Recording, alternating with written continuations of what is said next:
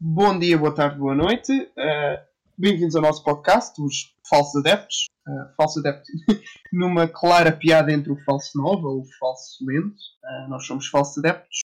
A ideia deste podcast é que são três amigos que cada um era fã ou ainda tem alguma afinidade com os três grandes da Primeira Liga Portuguesa, o Sporting, o Benfica e o Porto, não por nenhuma ordem específica, o que eu acabei de dizer. Eu sou o Hugo, ex-adepto do Sporting e atual adepto da União Desportiva Vila Fraquense. Eu sou o Pipo, estou ali num limbo engraçado com o Benfica, mas hoje em dia muito mais focado no Rangers da Escócia. O meu nome é Tiago Freitas, ex-adepto do Porto, ou como eu gosto de chamar, do Contumil, e sou adepto ferrenho da minha cidade natal, o Passos de Ferreira. Exatamente. Eu acho que seria excelente para este primeiro episódio nós começarmos a explicar porque é que somos ou ex-adeptos ou já não temos tanta afinidade com os nossos ex-clubes ou clubes. Eu vou começar. Eu digo que sou ex-adepto do Sporting, mas eu neste momento estou muito mais ligado ao Sporting do que já não estive ou que já estive, de certa forma, porque o Sporting fez-me feliz o ano passado, quer dizer, eu nunca tinha visto o Sporting campeão, e o ano passado vi o Sporting campeão e fiquei doido. Mas não, eu inicialmente deixei de ser adepto do Sporting porque eu fui um pequenino brunista. É uma coisa muito triste de dizer que eu acreditei no Bruno Carvalho e acho que com alguma razão o Bruno fez boas coisas no Sporting num certo momento. Mas eu acho que um bocadinho antes do ataque ao Cochete eu já não estava ligado ao Sporting. Acho que já quando Jorge Jesus entrou pelo Sporting tinha achado terrível e depois aconteceu ao Cochete e aí eu completamente desliguei. Eu não queria saber do Sporting para nada.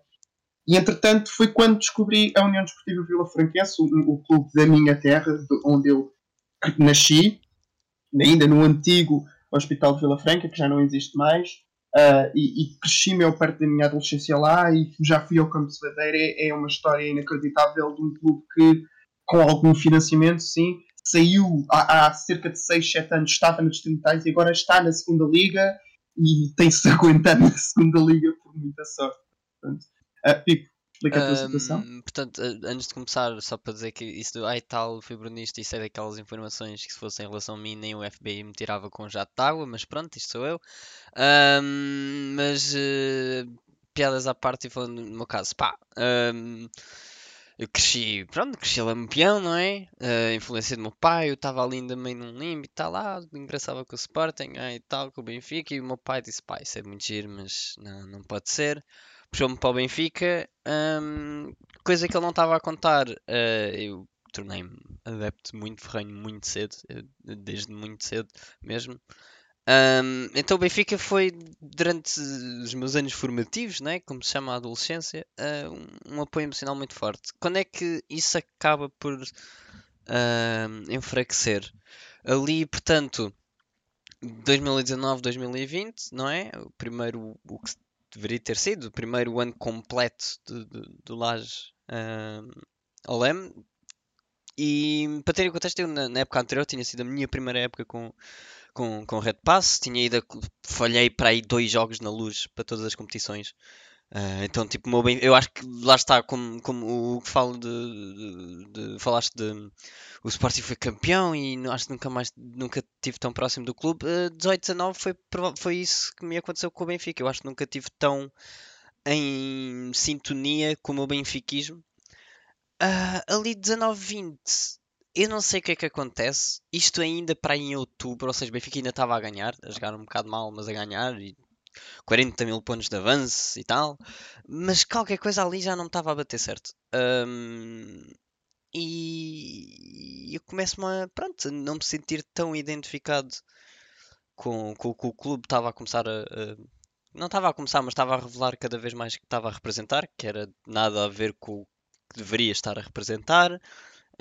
Situações pessoais, também no caso do Rangers, pronto, que acompanho desde 2014, tive a oportunidade de ir ver o jogo no Dragão, para a fase de grupos da Liga Europa, e foi uma experiência absolutamente inacreditável, surreal mesmo, das melhores experiências que eu tive num estádio, a ir para a bancada visitante apoiar o Rangers. E foi aquilo, pronto, começa a perder um bocado o toque com o Benfica. Eu hoje em dia tenho uma visão mais cínica, obviamente que ainda torço um bocado e espero um dia voltar a acender a chama do benfiquismo como tinha antes, mas está ali, está a banho-maria, acho que é uma boa expressão. E pronto, e aqui estamos nós, no caso do Rangers são agora portanto, não são 5, não sei fazer contas, são 8 anos a acompanhar. Portanto, estavam eles na segundona, no caso, semelhante ao caso Vila-Franquense, em que houve uma subida também das divisões inferiores, ali com a administração em 2012. Eu acompanhei já na segundona, eles passaram 2 anos lá, eu acompanhei no primeiro. E pronto, e hoje em dia estamos aqui a sofrer por um clube azul, que é algo que eu, quando puto benfiquista ferranho, acho que nunca imaginei na vida acontecer. Tu mencionaste o Laje e eu acho que isso é algo interessante de frisar aqui, que é, eu acho que entre nós os três somos todos quase fãs do Laje, ou por simpatia, Sim, ou porque gostamos da forma dele de jogar, de treinar, desculpa. sim, acho que é difícil, é difícil não simpatizar, e é aquela opinião que se passou muito no círculo benfiquista, e acho que as pessoas de fora não viam porque pronto, era treinador do Benfica, então queriam mais era que o Laje fosse para um sítio que eu cá sei, mas quer dizer, pá, que o Laje estava a mais no futebol português, e acabou por ser verdade. Uma pessoa que fala de futebol, que realmente fala de futebol, gosta de falar de futebol, pronto, o futebol que quer aplicar nas suas equipas, que é um futebol que me agrada, a sua metodologia de treino, a maneira como liga com os jogadores. Só que pronto, a pessoa certa para o país errado, é como eu gosto de pensar nele. E por isso é que ele agora que está num ambiente fora dos grandes, é mais universalmente amado, diria, e reconhecem mais o valor, é a minha opinião. E pronto, e com isto eu passo então. Não sei se o meu amigo Tiago Freitas está em condições Então, de sim, se sim, sim. apresentar. Pronto, então eu este tempo todo eu fui um adepto do Porto devido também a influências familiares. Desde que nasci, a minha família era praticamente toda portista. Eu acho que não havia quase ninguém que dava ênfase ao Passos como clube, clube do qual atualmente sou adepto. Eu lembro-me que quando tinha 5, 6 anos, eu tive uma pequena fase em que eu lembro-me que apoiava o Sporting, mas eu estava sempre a vê-los perder, então eu desisti um bocado dessa ideia. Curioso. Sim, curioso, aí está. Ora bem, a verdade é que ser adepto do Porto este tempo todo, ao crescer, foi é um bocado fácil, porque parecendo que não, eu vi uma fase do meu antigo clube que foi muito boa. Vi a Liga Europa em 2010, vi aquelas equipas do Vilas Boas, com o Hulk, com o Falcão, etc. Grandes jogadores. E depois começa a dar um fall do Porto e as coisas deixam de ser tão engraçadas. Mas eu acho que deixei mesmo de apoiar o Porto quando comecei a crescer e a perceber o nível de corrupção e do clube, porque parecendo que não, eu não gostava de ser apoiante de um clube que tem como patrocinador principal o Elefante Branco. Um grande abraço ao meu amigo Pinto da Costa. Patrocinador engraçadíssimo. Isso é todo um Um tópico de grande abraço ao meu conversa amigo que Pinto da Costa. se a gente entra por aqui, acho que a gente nunca mais sai, né? Porque Não. pronto, E pronto, isso nessa altura, quando eu deixei de me ligar um bocado ao Porto, se eu já não gostava, imagina agora, que ele, na por cima ao Porto, tem a treinador mais terrorista em Portugal.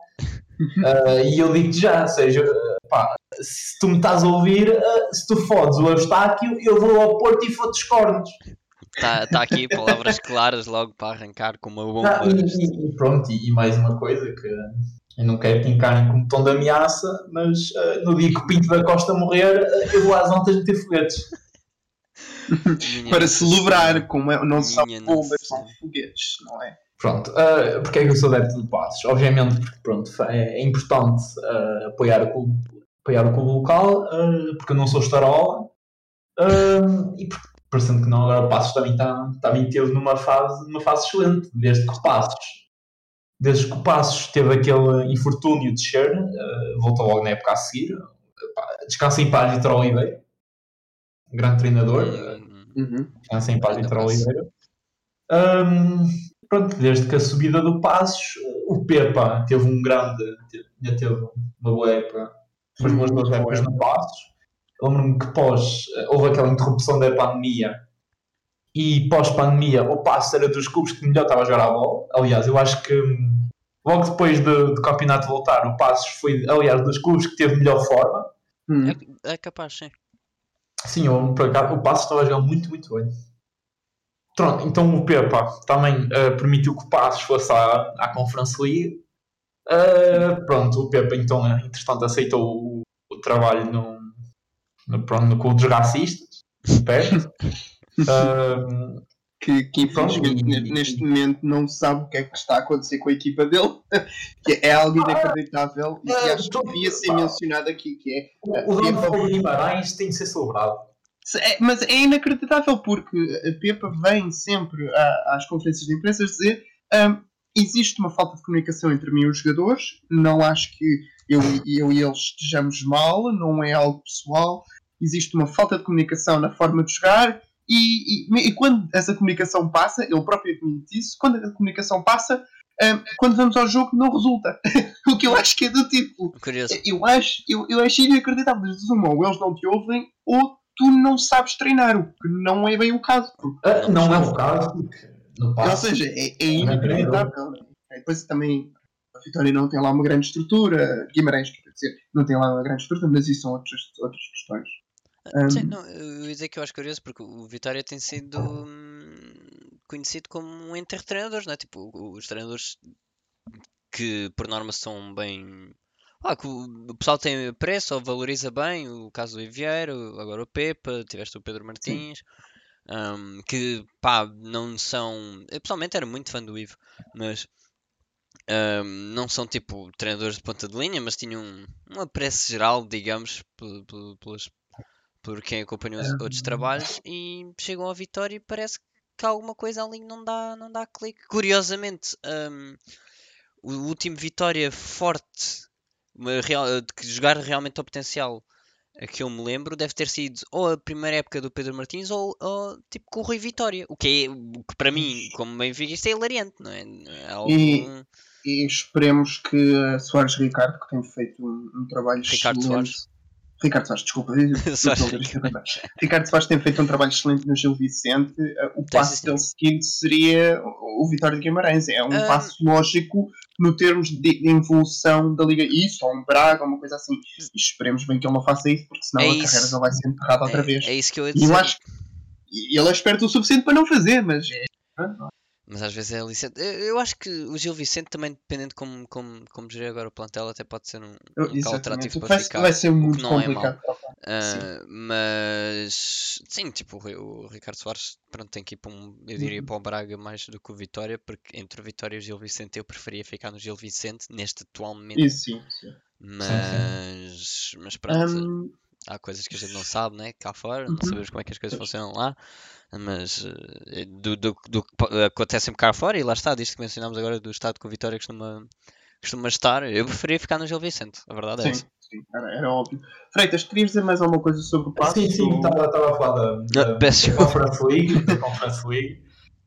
Pronto, então o Pepa deixou-nos com uma Conference League, com uma qualificação para a Conference League. Muito obrigado ao Pepa, desde já, se ele estiver a ouvir. Pronto, com a saída do Pepa, vai uma das piores coisas que acontece ao Passos nos últimos 50 anos, que é a contratação de Jorge Simão. O Jorge Simão é um treinador peta, é um treinador fraude, e é a única coisa que Jorge Simão é conhecido é por uma história engraçadíssima da posse de bola, que eu agora vou citar. Uma vez fui a um bar e houve uma rapariga que me chamou a atenção. Bebemos uns copos, conversámos e rimos muito. Foi em Fartote até às 4 da manhã. Depois chegou um homem, levou-a para a casa de banho, estiveram a fazer amor e depois foram-se embora. Mas nessa noite eu tive muito mais posse de bola. Que é daquelas coisas que dão pair-up acompanham-se excelentemente com aquelas grandes frases de treinadores portugueses. Não é? O que Sim, tipo, sim, sim. É que, esta pronto, história contada é engraçadíssima, só acrescentar o detalhe, porque isto foi, salvo erro, mas eu tenho quase certeza que foi aqui, depois do Benfica ir ganhar a Braga com o gol do Mitroglou em 16-17, portanto, sim, fez a antevisão do encontro com o Benfica, marcado pelo ou a antevisão, exato, mas sabia que tinha sido em relação ao jogo com o Benfica, que o Benfica ganha com o gol do Mitroglou. E é engraçadíssimo porque lá está, foi um bocado premonitório do que o Braga fez e do que o Jorge Simão quer ver jogar. Jorge Simão, que desde o Chaves eu não me lembro de ver um trabalho decente dele, e mesmo assim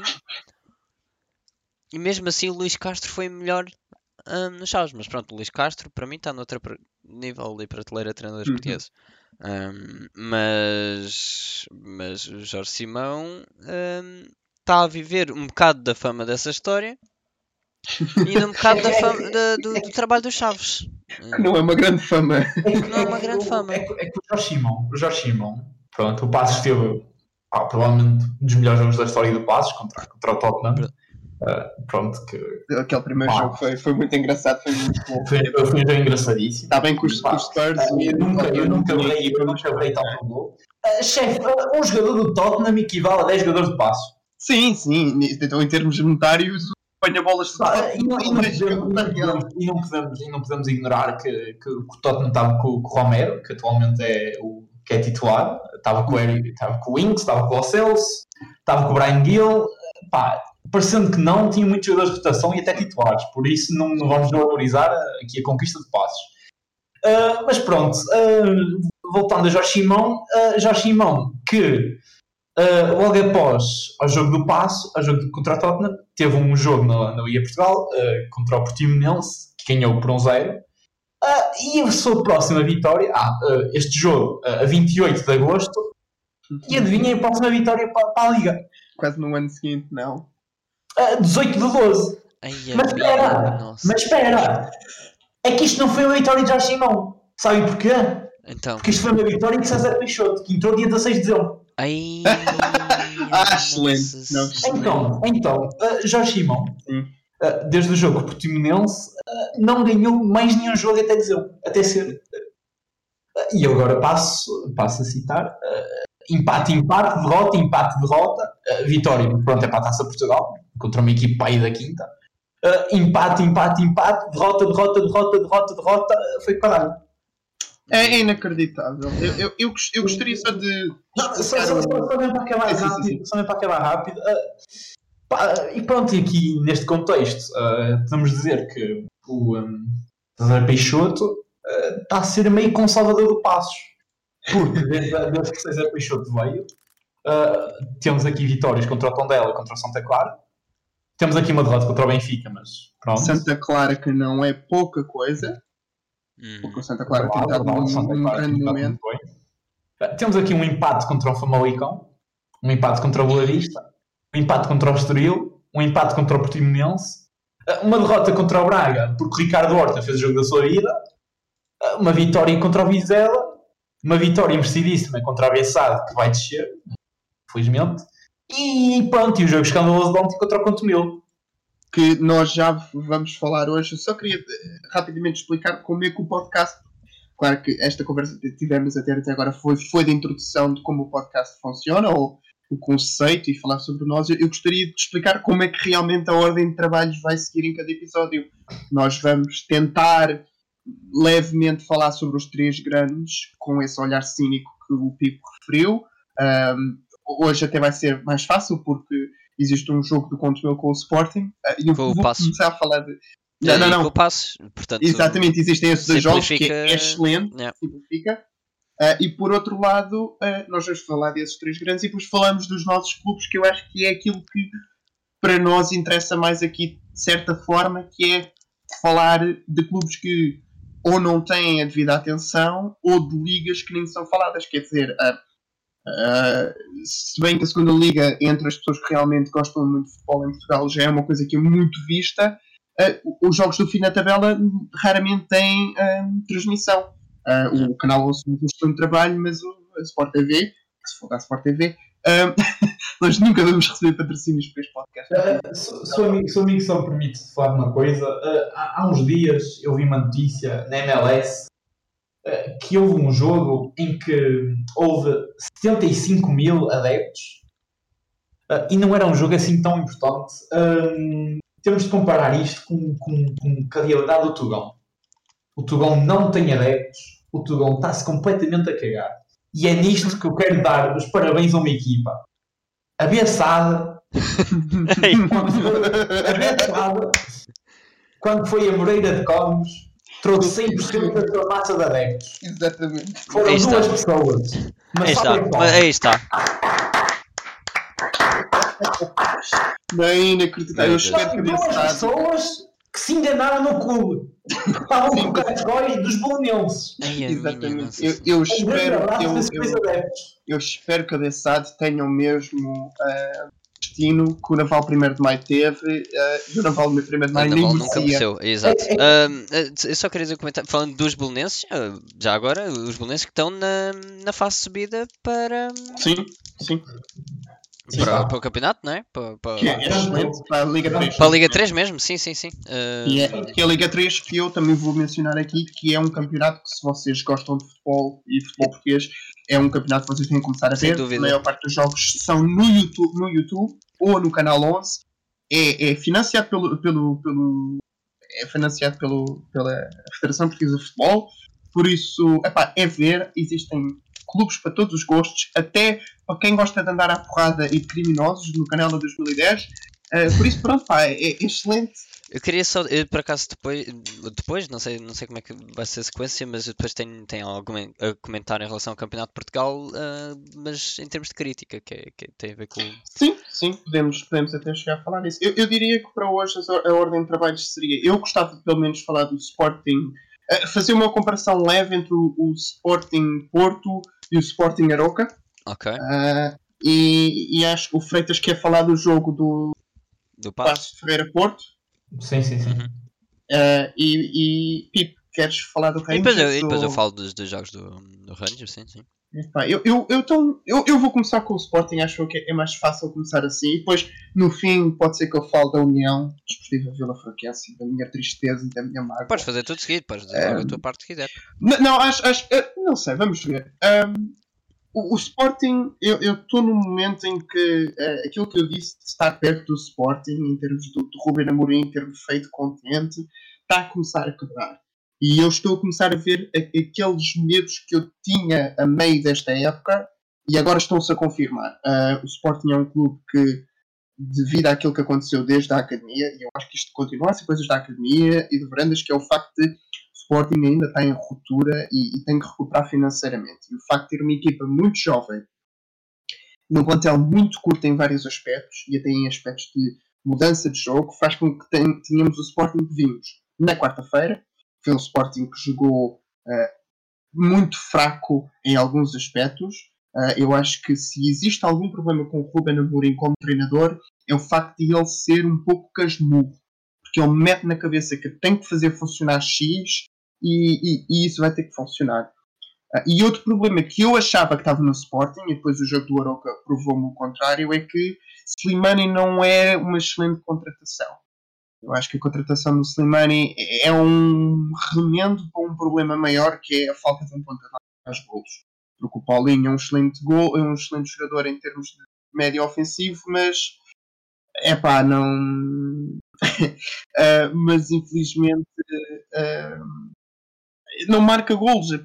Se era para ter um jogador assim, punhamos um médio ofensivo e pronto, não é? Mas pronto. Ouvi rumores de ser Ricardo Horta para o ano que vem do Braga, que tem feito uma época excelente do Braga, mas não sei, é aquela questão, sendo o Sporting um clube que está a precisar de dinheiro, de liquidação de certa forma, porque se bem que ganhar o campeonato e tal foi o clube precisa de uma boa equipa e dinheiro suficiente, e o segundo lugar este ano é fundamental para ter o segundo financiamento, 2 anos seguidos de financiamento de entrada direta na Champions e inacreditável para o Sporting. É um clube que precisa de fazer aquelas vendas de comprar jogadores jovens que podem ganhar muita experiência. E pronto, depois eu tenho aquelas pequenos problemas com certos jogadores como o Ricardo Gaio, que eu acho que não é um jogador a nível de Sporting, que comete muitos Jogador erros. entre aspas. Sim, pronto, Sim. para mim é uma pessoa que não devia estar no Sporting, comete demasiados erros para uma pessoa que é quase titular em vários jogos. Principalmente quando é posto, a defesa é horrível, a médio não tem tantos problemas. E depois, pronto, há pontos altos. Acho que os grandes pontos altos este ano do Sporting já não é Coates e Pote, que pode estar lesionado, e já para não falar a grande seca de golos. Mas os pontos altos este ano é o Mateus Reis, que se revelou de um flop para uma estrela, inacreditável. É um jogador que está cada vez mais completo, está inacreditável. O Garte, ou o Garte, que é um jogador. O Garte é craque. O Garte é muito craque. Eu já tinha visto que ele jogava bem, mas se ingrou dentro da equipa e é aquilo que o Sporting precisava. Alguém que jogasse diferente no meio campo em comparação ao Palhinha, porque o Palhinha é um jogador de pressão, o Garte é um jogador que não se importa de vir atrás, de recuperar a bola, e depois tens aquele médio demolidor que é Mateus Nunes, que ele passa a bola e ele tem, ou ele, ou Porro, que também tem um dinamismo muito rápido. Acho que Porro realmente veio combatar aquilo que foi a perda de Mateus Nunes, que para mim é um jogador talvez dos melhores jogadores que acabou de sair do Sporting nos últimos anos. O miúdo está com 19, quase 20 anos agora e vai chegar no PSG de uma forma inacreditável. Ele está um craque autêntico. Pronto, esta é a minha opinião do Sporting neste momento, e aquilo que aconteceu nos dois jogos foi isso. Eu acho que aquilo que o Sporting tem neste momento é muito medo ao Porto, porque o Porto tem feito uma boa época, independentemente de tudo, independentemente de ser o Sérgio Conceição, e infelizmente perdeu o Luís Dias, que é um jogador, como é óbvio, mas não poderia aguentar-se nesta liga durante muito mais tempo. Mas é isso. O Sporting tem muito medo ao Porto, e acho que o próximo jogo, na quarta-feira, pode-se revelar um desastre, porque jogar na casa do. E pode-se também revelar um espetáculo triste se acontecer aquilo que aconteceu no último clássico na casa do Porto. Porque, enfim, já é o segundo jogo seguido entre o Porto e o Sporting, ou o Sporting e o Porto, em que coisas são atiradas ao campo. O que eu acho engraçado é que em ambos que agarra, e no jogo no Estádio do Dragão o Pep escondeu a bala. No jogo do Sporting o Pep mostrou uma golfe, que eu acho que Pronto, é aquela coisa. aquelas coisas que a experiência te dá, não é? Tu tens que saber jogar com Sim, isso mas, também. mas repara a comparação que é lá no Porto, há balas.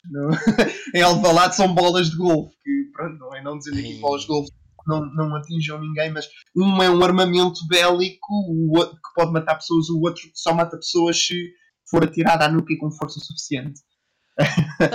Pois, eu vi uma altura, eu não querendo estar enganado, mas havia uma altura nos Benficas Portos, especialmente no Dragão, que havia sempre bolas de golfe.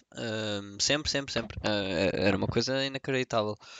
O meu take como, pronto, do lado do Benfica é a única coisa que me deixa feliz no meio dessa tensão toda entre Sporting e Porto é que os Sportingistas estão finalmente a acordar para o que é que o Porto tem sido. Porque agora é que acordaram, ai tal, 40 anos de Bruno, não sei o quê. Pá, nós temos tentado a avisar, só que Pois. não estou a falar obviamente de específico, isto é algum Sim. falando para Não, e eu concordo âmbito contigo. mais geral. Existem muitos sportinguistas que era naquela coisa do o inimigo do meu amigo é meu, que se Sim, o Porto fodeu o sim. Benfica, estou contente. Eu lembro do mítico vídeo, porque isto para quem andou na internet nesses anos sabe exatamente qual é o vídeo, que foi no ano em que o Sporting acaba em sétimo, não é? É curiosamente o ano do gol do Kelvin. Então há um vídeo em Alvalade, tipo no estádio, o pessoal estava a ver nos cafés, se não, acho que tenho quase certeza que é no estádio, pelo menos é numa zona que tem bastantes sportinguistas, em que eles estão a ver tipo num café tipo no ecrã, e é um vídeo do pessoal do Sporting a celebrar o gol do Kelvin, considerando que foram acabar nem sequer foram à Europa, ficaram em sétimo naquele ano. Mas ano é terrível. o gol do Kelvin foi como a gente dizia, que era a Champions e tal. E obviamente, pronto, isto não se aplica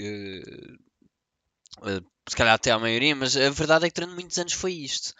E nós não querendo ser aquele gajo que diz nós avisámos, mas nós avisámos. Nós andámos este tempo todo a tentar dizer, pá, chefes, não gostar de nós, a gente, pronto, we can take it, não É sei uma o quê, coisa. mas tipo, pá, aceitarem o Porto, pronto, quando vierem por vocês não venham dizer nada.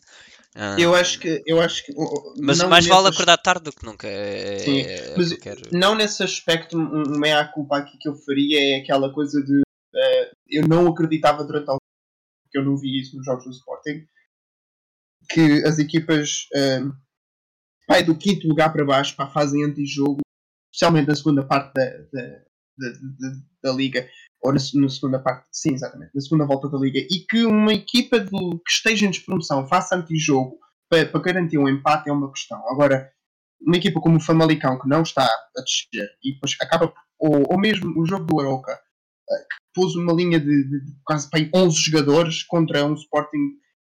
É uma coisa que eu não acreditava que essas coisas eram verdade e tu próprio disseste, Pipo, que não, é assim, Nós avisamos. o sofriste aos anos. É isso. É uma cena que eu fartei-me discutir algumas vezes com pessoal sportinguistas, especialmente no ano passado, porque pronto, foi o ano do Campeonato Sporting.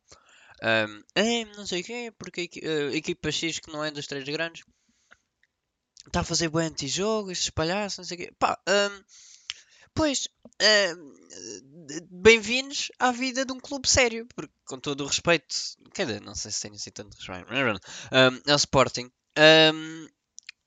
Isto é daquelas coisas que no Tugão era sempre para os clubes que lutavam pelo título. O Porto e o Benfica andaram a mamar com isto desde que eu tenho memória antes até, não é? O que, lá está, é chato de se ver para quem gosta de ver bom futebol, mas é daquelas coisas que, pá, são estratégias. Não vou estar aqui a aprofundar muito nisso, senão nunca mais saímos daqui. São estratégias, cada um sabe como prefere jogar e a diferença é tão grande em Portugal que eu consigo perceber. Pronto.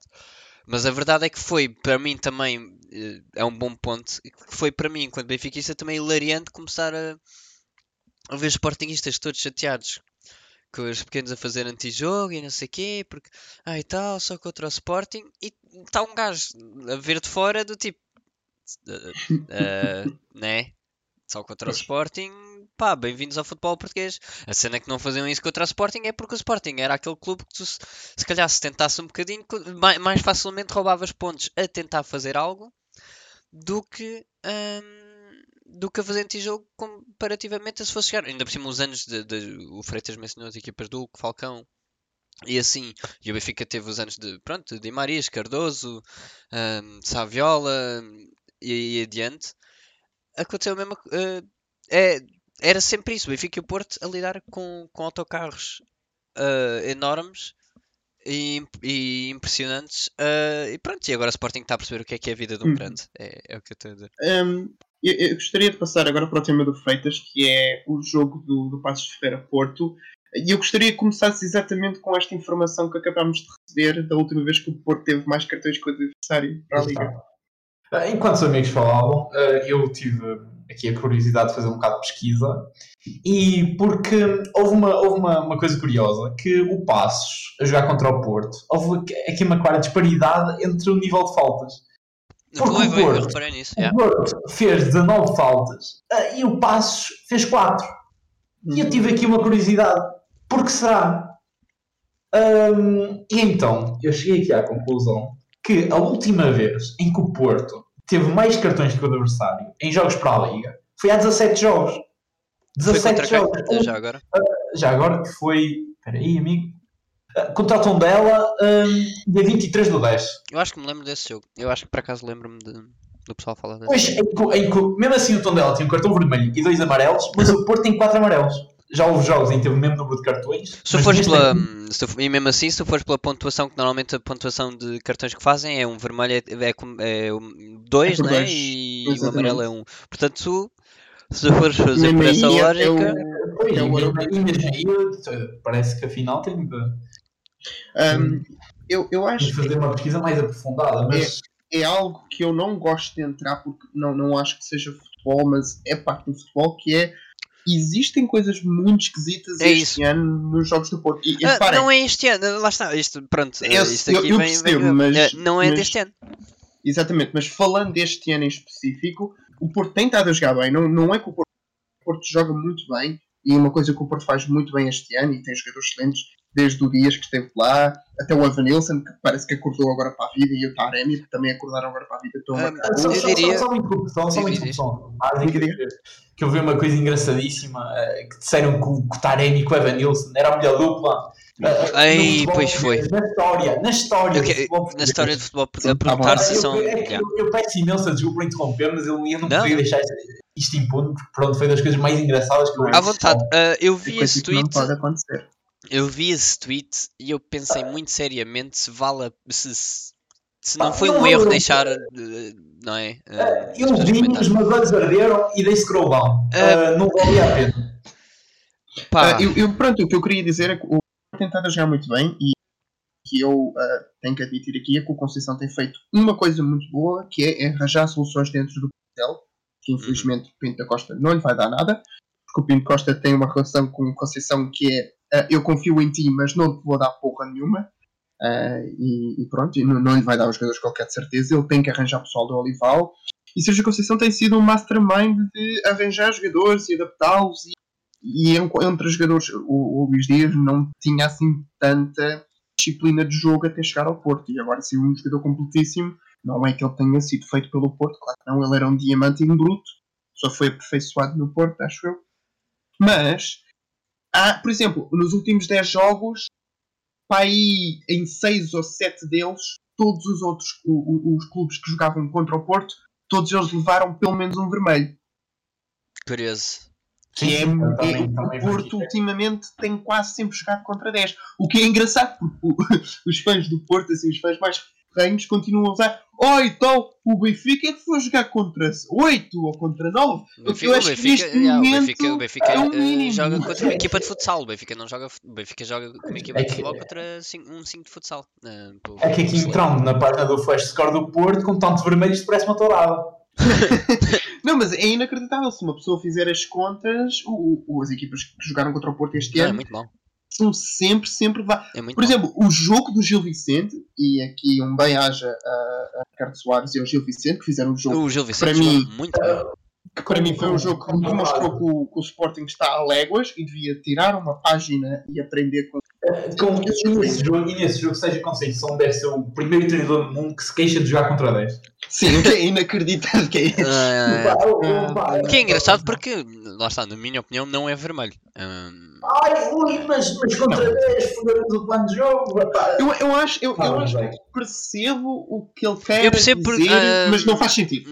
Não, aquilo não é. Eu acho que Porque foi o que mais. ele Ele foi fez muito pela lógica. Perdão, ele foi muito pela lógica de ser o Exatamente. último homem. Exatamente. Mas eu por ali, eu até para achar falta, acho ligeiramente puxado, porque aquilo não me parece. Eu aceito uma falta, porque pronto, derruba e tudo mais. Mas epá, mas pronto, lá está, mérito a Gil Mas Vicente por ter repara, sacado o resultado. quando eu digo que percebo o que é que o Sérgio Conceição está a dizer, é porque O Sérgio Conceição. Eu estou a dizer que percebo o ele árbitro. O Sérgio Conceição. Sim, Tipo, sim, eu também percebo o árbitro, mas o Sérgio Conceição adaptou a equipa esperando que o que o treinador do Gil Vicente fosse fazer é tirar alguém, ou seja, fazer logo a substituição logo a seguir ao vermelho, que é para recompor a equipa e talvez trocar e fazer uma linha assim, ou uma coisa assim. Mas o treinador do Gil Vicente esperou, fez um compasso de espera e viu que a equipa a jogar num 4-4-1 com os jogadores que ainda tinha, depois daquele vermelho, estava-se a aguentar muito bem. E ele seguiu com isso. E por isso é que, na primeira parte, fez 20 minutos em que uma equipa de 10 contra o Porto, que é o líder deste campeonato, não há questão, é líder e merecido disso. isoladíssimo e tal. O Gil Vicente fez um jogo ofensivo durante 20 minutos. O Gil Vicente com 11 ganha esse jogo. Sim. É assim, eu acho que talvez uma grande questão que o Gil Vicente quase ganhou esse jogo é porque talvez jogou com 10. Não quero aqui ser o Sérgio Conceição, mas eu acho que o Conceição fez merda sem se aperceber. Sim, mas ao mesmo tempo é aquela coisa. Tu com o plantel do Porto, e atenção, máximo respeito ao Gil Vicente, tem um plantel que eu por acaso até gosto. Eu acho que tem mais valor do que muita gente lhes dá, e o Ricardo Soares está a fazer um excelente trabalho a aproveitar o talento que o Gil Vicente tem.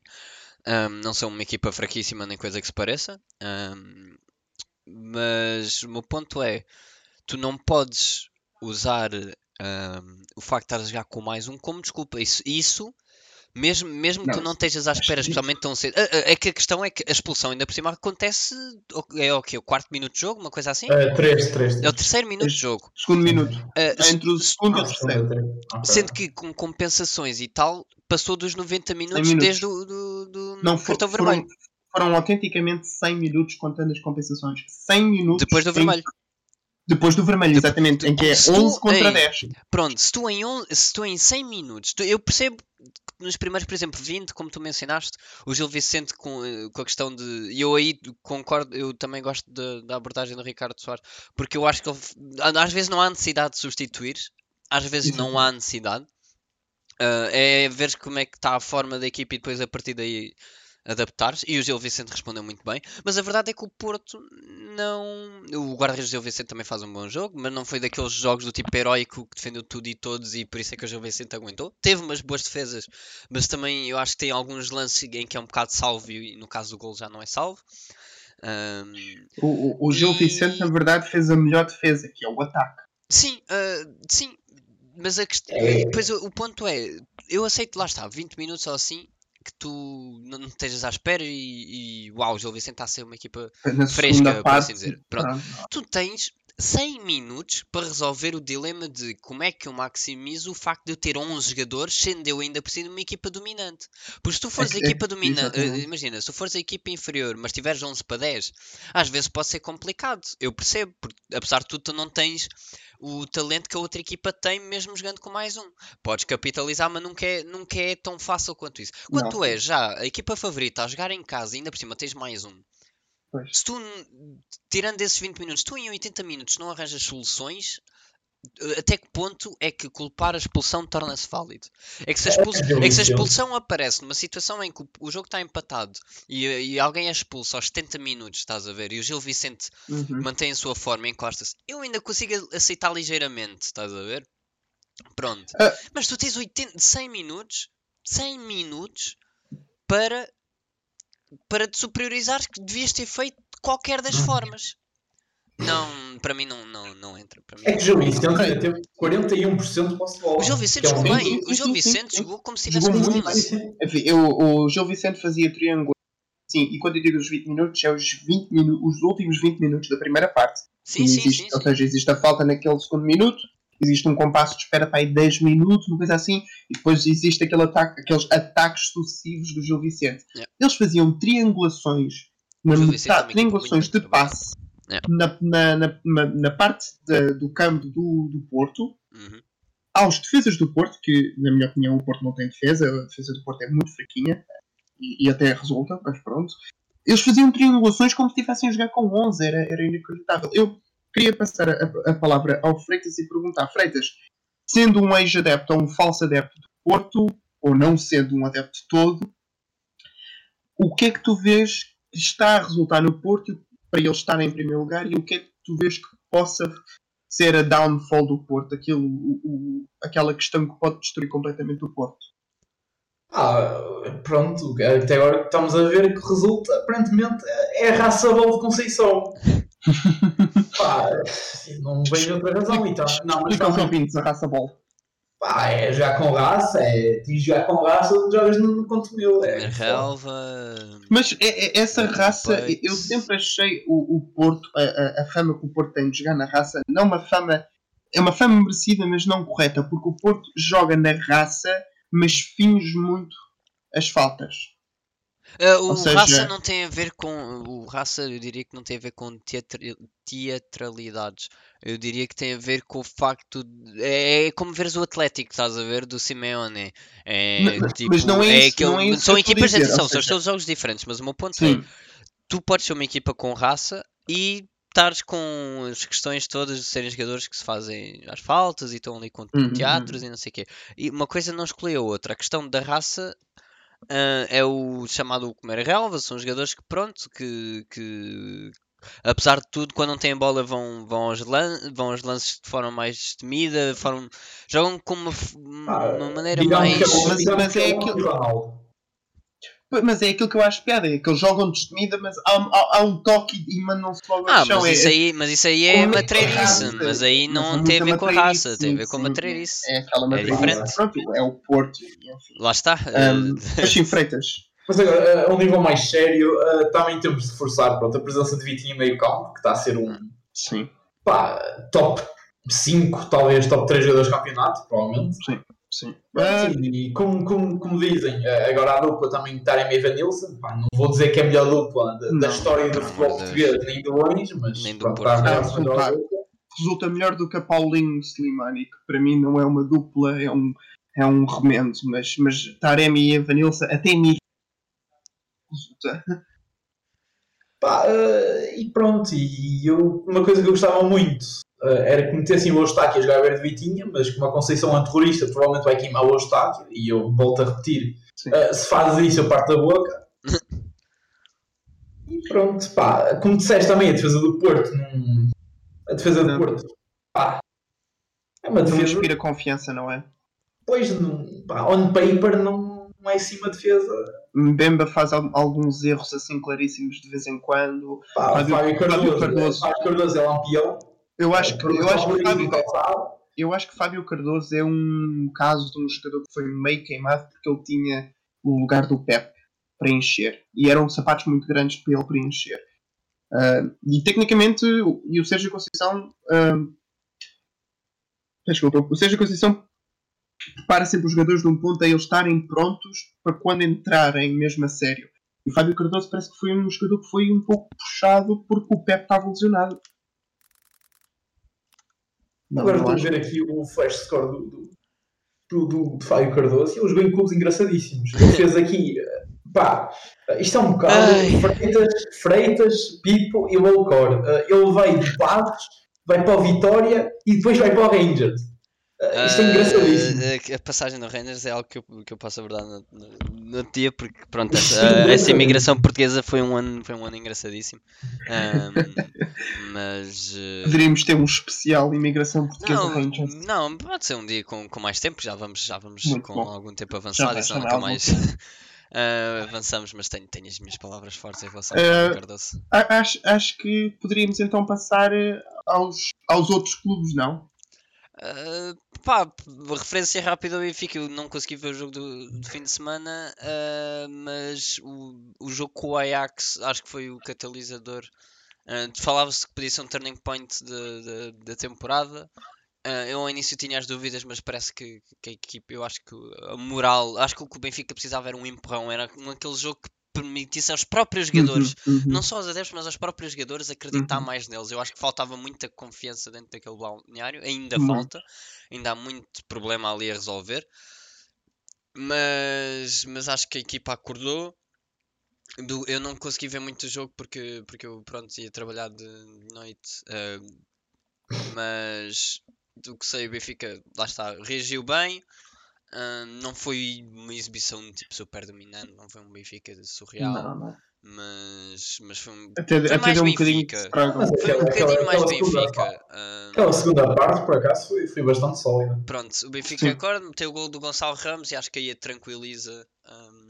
Eu acho inacreditável o facto de, no fim de tantas trocas a ponta de lança, bem-se a descobrir que afinal não é o Darwin, não é o Yaramchuk, é o Gonçalo Ramos. Eu acho que o Gonçalo ia sempre ter eventualmente mais espaço, mas ele precisava de marcar. Ele teve muito jogo sem conseguir marcar. O Darwin acho que vai continuar a ser um jogador importantíssimo, continua a ser o melhor marcador do campeonato, não é? Mas eu acho que vão ser sempre usados de forma diferente, porque são três jogadores fundamentalmente diferentes, e o problema do Benfica é que anda a tentar encaixar demasiadas peças diferentes no mesmo puzzle. Sim. Isto já desde que o Jonas se reforma e da saída do Félix. Passando ao Freitas e continuando ainda na primeira, o jogo do Passos Porto, que dizes tu que é um escândalo. Pronto, é um escândalo porque é o Conto Meu, odeio que o Conto Meu joga contra o Passo, odeio que o Conto Meu fala o meu Passos, eu fiquei tristíssimo, pronto, Uma coisa a comentar de bom foi que houve uma aliança num dos golos, houve uma aliança engraçadíssima, a aliança de Gaetano com Antunes, a fazer uma Sim, aliança anti-Porto. Sim, ou melhor, o Pá, primeiro golo do Passos não é até do Vitorino. o primeiro gol do Passos foi um gol excelente, foi um cruzamento excelente, por acaso. A defesa do Porto completamente a dormir. Deixa cá ver. O primeiro gol do Passos, sim, foi exatamente A defesa do Porto, exatamente, do Antunes. estava completamente a dormir, por acaso. Sim, é aquela questão que já tínhamos falado, que o Porto está sempre a dormir. E uma grande assistência do Antunes. O Antunes que fez 2 assistências neste jogo. Tendo em consideração, só porque eu quero mais falar sobre o Passos de certa forma, tendo em consideração que o César Peixoto está a fazer uma boa campanha no Passos, ou a recuperar, o que é que o Passos precisa, para lá talvez de uma continuação do César Peixoto, para ter algo mais estável, o que é que o Passos precisa em termos de contratação, se é que precisa de algo? A nível de ponta de lança, com a saída do grande jogador da West Ham, eu acho que o Passos já meio que resolveu com o Denilson. Uma coisa que se calhar falta no Passos e que está a afetar de certa forma é mesmo a saída do jogador estrela, que hoje está aqui, foi contratado pelo Porto. A nível de meio campo, acho que o Passos precisava de fazer uma contratação ou duas, porque outro dos titulares, o Luís Carlos, o Luís Carlos é quase mobília, o gajo tem 37 anos, ele não vai continuar neste nível mais assim tanto tempo. Luís Carlos e Vitorino Antunes estão num campeonato entre eles de ver quem é que vai ficar. Sim. É que o Luís Carlos, aos 37 anos, ele é titular indiscutível e faz sempre os 90 minutos. Assim, eu só queria dar uma nota da pressão ao César Peixoto, porque tinham-se falado, por exemplo, da questão do Jorge Simão sai depois de 5 derrotas seguidas. Desde que o César Peixoto assume o Passos, que é em dezembro, não é? O Passos tem 4 vitórias, 4 empates e apenas 3 derrotas, sendo estas 3 derrotas na Luz, em Braga e agora esta com o Porto. Em que o Passos estava a ganhar. Em que o Passos, se não me engano, o Passos começa a ganhar com um gol do Antunes, é verdade? Sim, o Ricardo Horta faz o jogo da vida. Marca o gol aos 90. Exatamente. O Ricardo Horta tem tentado noutro nível. Já há uns anos, o Ricardo Horta tem sido dos jogadores mais. Eu acho que o Ricardo Horta é daqueles jogadores que podem ir. É um jogador que eu tenho medo. Se ele ficar mais 2 anos no Braga. Acho que ele não passa disso. Acho que não. Se passar disso. É aquela questão: para onde é que ele vai sair? Se não sair para o Sporting na próxima transferência, que muita gente não tem muita confiança nessa transferência, porque o Ricardo Horta não é novíssimo, tem já na segunda parte dos seus 20 anos. Mas seria excelente para o Sporting. É um ponta de lança que marca gols, é isso que o Sporting precisa, é um artilheiro. Ele não é bem ponta. Ricardo Horta, dizer que o Ricardo Horta é ponta de lança. Mas é uma pessoa que marca gols, é isso que eu quero dizer. É um homem com fardo de gol, sem dúvida. É um artilheiro mas eu não diria que na gíria brasileira. Que ele é ponta de lança. Eu acho que se for para pensar num ajudar ou substituir o Paulinho, eu acho que o Sporting está a encarar o Ricardo Horta da pior maneira possível, porque não digo talvez substituir o Paulinho, mas é um bocado complicado, porque eu acho que Slimani realmente veio estragar as coisas ali para o Sporting. São as chamadas boas dores de cabeça, na minha opinião. Sim. Que era quando tinha, no caso do Benfica, quando tinha Jonas e Mitroglou na forma da vida e depois sempre que o Raul entrava também marcava, do tipo, que chatice, 3 avançados que marcam golos. Sim. Mas o Sporting não tem ninguém que marque golos. Sim. Agora, que não é uma excelente dor de cabeça, é uma ok dor de cabeça. Vamos passar para o Rangers, talvez? Podemos. Portanto, houve 2 jogos nessa semana passada. Felizmente, desta vez, graças aos deuses. Só para. Exatamente, eu só queria referir quais os jogos em questão. Sim, portanto, na quarta-feira foi St. Johnston de fora. Jogo que eu não pude ver porque estive a trabalhar. E depois vi o jogo do sábado contra o Aberdeen em casa. O jogo do Aberdeen que foi também o palco das celebrações de 150 anos do clube. Pá, o que é que eu tenho a dizer? É penoso. É muito penoso ver esta equipa a jogar. O que me mete pena porque não falta qualidade no plantel. Ahm, mas é penoso. Eu acho que alguém tem que chegar lá e dizer: olhem, todos os jogos para o resto da temporada são contra o Dortmund para a Liga Europa, porque caso contrário. ahm, não sei, falta ali qualquer coisa. O próprio Gio tanto faz um toque de gênio contra o Dortmund em casa, que é o passar para três centrais e meter o Lundstram como terceiro central, como depois não fazer substituições a meio da semana. E agora o jogo penoso, penoso. O primeiro remate à baliza chega ao minuto 70. Não foi que faltassem chances, mas está muito penoso. Sendo que a liga está mais que ao alcance. E é isso que me custa. Eu tenho muita frustração em relação a este jogo, mas não há muito a dizer. Alguns jogadores têm que acordar para a vida. E o Gio tem que meter mão naquilo porque há coisas. Se o clube não Dirias. acorda, se perder este Uhum, campeonato, para mim, tem que sim. dar direito a despedimento. Porque é impossível. Está tudo nas mãos do Rangers para ser campeão Uhum, e uhum. seria ridículo não ser campeão este ano. Dirias que é uma quebra, de certa forma? Sim, não, imagina, foi principalmente depois da pausa que Exatamente. parece que quebra, mas eu não diria quebra porque não é como se tivéssemos feito jogos tipo brilhantes alguma vez. Fizemos, lá está, os jogos contra o Dortmund foi dos Sim. melhores jogos que eu Mas vi o Rangers jogar havia em muito tempo. consistência de resultado, não era? Sim, era E isso. não O só Rangers de estava a resultados, ganhar de performance. pá, empatar dois jogos seguidos, sendo que num deles em casa a ganhar 2-0, sendo que o teu rival acabou de empatar e tens a chance de voltar a aproximar a um ponto, é ridículo. É ridículo. Tens a questão do guarda-redes que até não sei porque é que o Alan McGregor ainda é titular, não sei. Ninguém sabe. O homem piora a cada jogo que passa. A falta de jogo dele com os pés é algo que a este nível em 2022 é inadmissível. O homem não inspira confiança a ninguém e não sei até que ponto ele já não devia ter sido trocado, mas pronto, tenho muita coisa a dizer, mas vou esperar para ver esta semana porque pronto, há a Liga Europa, um jogo complicado com o Estrela Vermelha. Uhum. E depois questão do campeonato outra vez. Eu agora não vou 2 segundos porque eu não me recordo a 100% com quem é que é. Ora, se vier aqui. Próximo jogo que é, portanto, com o. Depois é com o Dundee fora para a taça, aliás. Sim, Ahm, sim, Portanto, pá, 2 jogos que têm que ser ganhos. exatamente.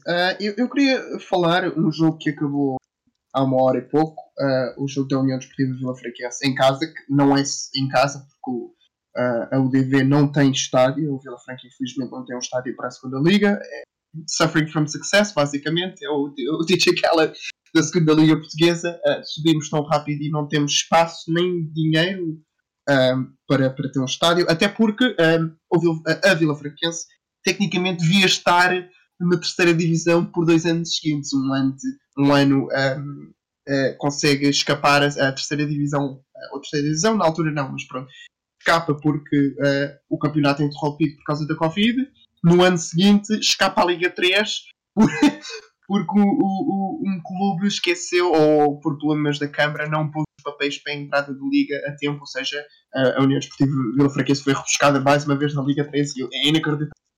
Mas sim, houve um período muito negro durante estes 2 últimos anos, com mudanças de treinador. Acho que passamos por quase 3 treinadores o ano passado, foi horrível.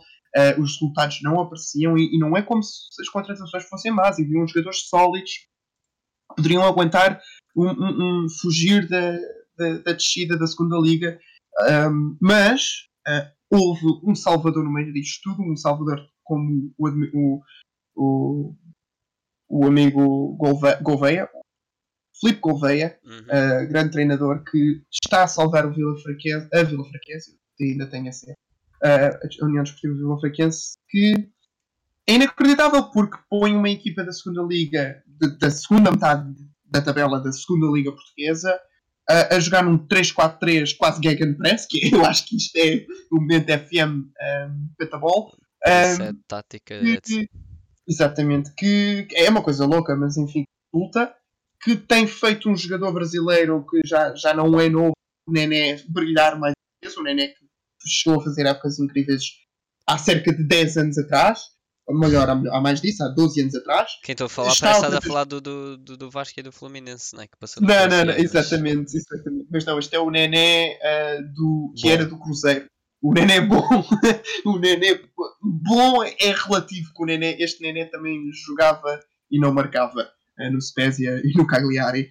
Mas ele, Fati, que foi uma contratação que também está-se a revelar muito bem, Belcair, que aparece do nada e resolve jogos, mas infelizmente este último jogo contra o Rio Ave, em Rio Maior, foi uma tristeza e uma facada no coração, porque o Rio Maior, o Rio Ave é um clube que está no terceiro lugar da segunda liga, é um clube que tem grandes chances outra vez de subir, de voltar outra vez à primeira liga, e provavelmente vai, porque em segundo lugar está o Benfica B, por isso não pode subir. Mas Nené marcou, estávamos a ganhar 1-0 em casa, faltavam 20 minutos, com 5 minutos de compensação, 25. Existe um gol do empate. Eu infelizmente não vi o jogo, até ao momento em que eu realmente começo a ver o jogo, e quando eu ligo a televisão para ver o jogo, acontece o segundo gol, um alívio horrível do guarda-redes do Vila Franquense, uma bola que aparece, que um ponta de lança, o Pedro Mendes, aparece e chuta a bola e faz uma rata. Custa-me muito. E pronto, o Rio Ave acaba por ganhar 2-1, mas aquilo que seria o grande objetivo este ano, que era estar muito, mas muito longe da despromoção da segunda liga, que 3 anos seguidos perto da despromoção seria horrível, mas estamos longe disso. Estamos a 4 pontos, salvo erro, de 3 posições acima de nós, o Mafra, o Porto B e o Estrela da Amadora. Podemos acabar no meio da tabela, que é uma coisa que Filipe Gouveia só aparece a metade a meio da primeira virada da segunda liga, por isso eu acho que para lá de ser um clube que eu ao crescer vi o clube também a subir até à segunda liga, é finalmente um clube que encontrou-se outra vez, e espero que haja financiamento, que a Câmara nos ajude e que a União Desportiva Vila Franquense volte a Vila Franca para jogar realmente em casa, e é isso mesmo, e pronto, é mais uma semana. Mais uma semana. Eu só queria mencionar, antes de possivelmente pormos o fim, só queria mencionar que a questão que eu estava a falar do formato do Campeonato de Portugal, que eu acho uma total palhaçada, muito rapidamente, porquê? Porque o Campeonato de Portugal gosta de se organizar geograficamente, ou tenta organizar-se geograficamente. E o que está a passar-se nesta fase de descida é que entre como é que é? Sintrense, Loures e e há um terceiro clube também da região de Lisboa, Sacavenense, Loures e Sintrense, aí está, que todos estes clubes ficaram a 2 pontos da fase de subida. Como eles estão no mesmo grupo da descida, que são um grupo de 4 clubes em que 2 descem, um destes 3 clubes que teve a 2 pontos de subir vai ter automaticamente que descer. Pelo menos um. Ou seja, com o Campeonato de Portugal estamos a falar... O Campeonato de Portugal, não estou a falar da Liga 3, estou a falar Ou seja, o campeonato logo abaixo da Liga 3, sim. Exatamente. E da fase de descida. Sendo que depois temos clubes, como se não me engano os clubes dos Açores, que ficaram nem assim tão perto quanto isso da subida, mas ambos têm chance de permanecer, porque ainda por cima estão em situações diferentes, e tiveram que meter 3 clubes que tiveram próximos de subir, ficaram a míseros 2 pontos, mas um deles vai ter que descer para os distritais. Eu acho que não tem, eu acho que é preciso urgentemente rever este formato, porque não beneficia ninguém, não beneficia os clubes. Eu acho que nenhum dos 3 clubes, tanto tão próximos de subir, gostaria de enfrentar-se entre eles, porque para nenhum deles é justo eles terem que descer, porque descer às distritais pode ser catastrófico. E pronto, era só a minha pequena raiva perante mais uma vez a disfuncionalidade do futebol português. Exatamente, do futebol português. Muito bem, eu um dia destes vou ter que fazer um rant sobre os horários de jogos, assim, tópico engraçadíssimo. E também direitos televisivos, que acho que é incrível, mas Por hoje, por esta semana, o podcast fica por aqui. Próximo podcast teremos ainda mais tempo para falar sobre estes tópicos. Não vai ser necessário uma introdução. O podcast vai ser inicialmente semanal e talvez iremos fazer uma pausa durante o verão, quando não houver as ligas que nós acompanhamos. Talvez voltaremos pelo o Mundial, veremos. São coisas que O Mundial que são é coisas em que dezembro, né? Que é uma coisa. pois Também toda uma outra conversa. é daquelas coisas assim, ok. Mas sim, vamos fazer provavelmente uma pausa, porque não faz muito sentido falarmos do que não há para falar. Uhum. Mas é isso. Este foi o podcast de Falsos Adeptos ou Falsos Adeptos. E espero que tenham gostado.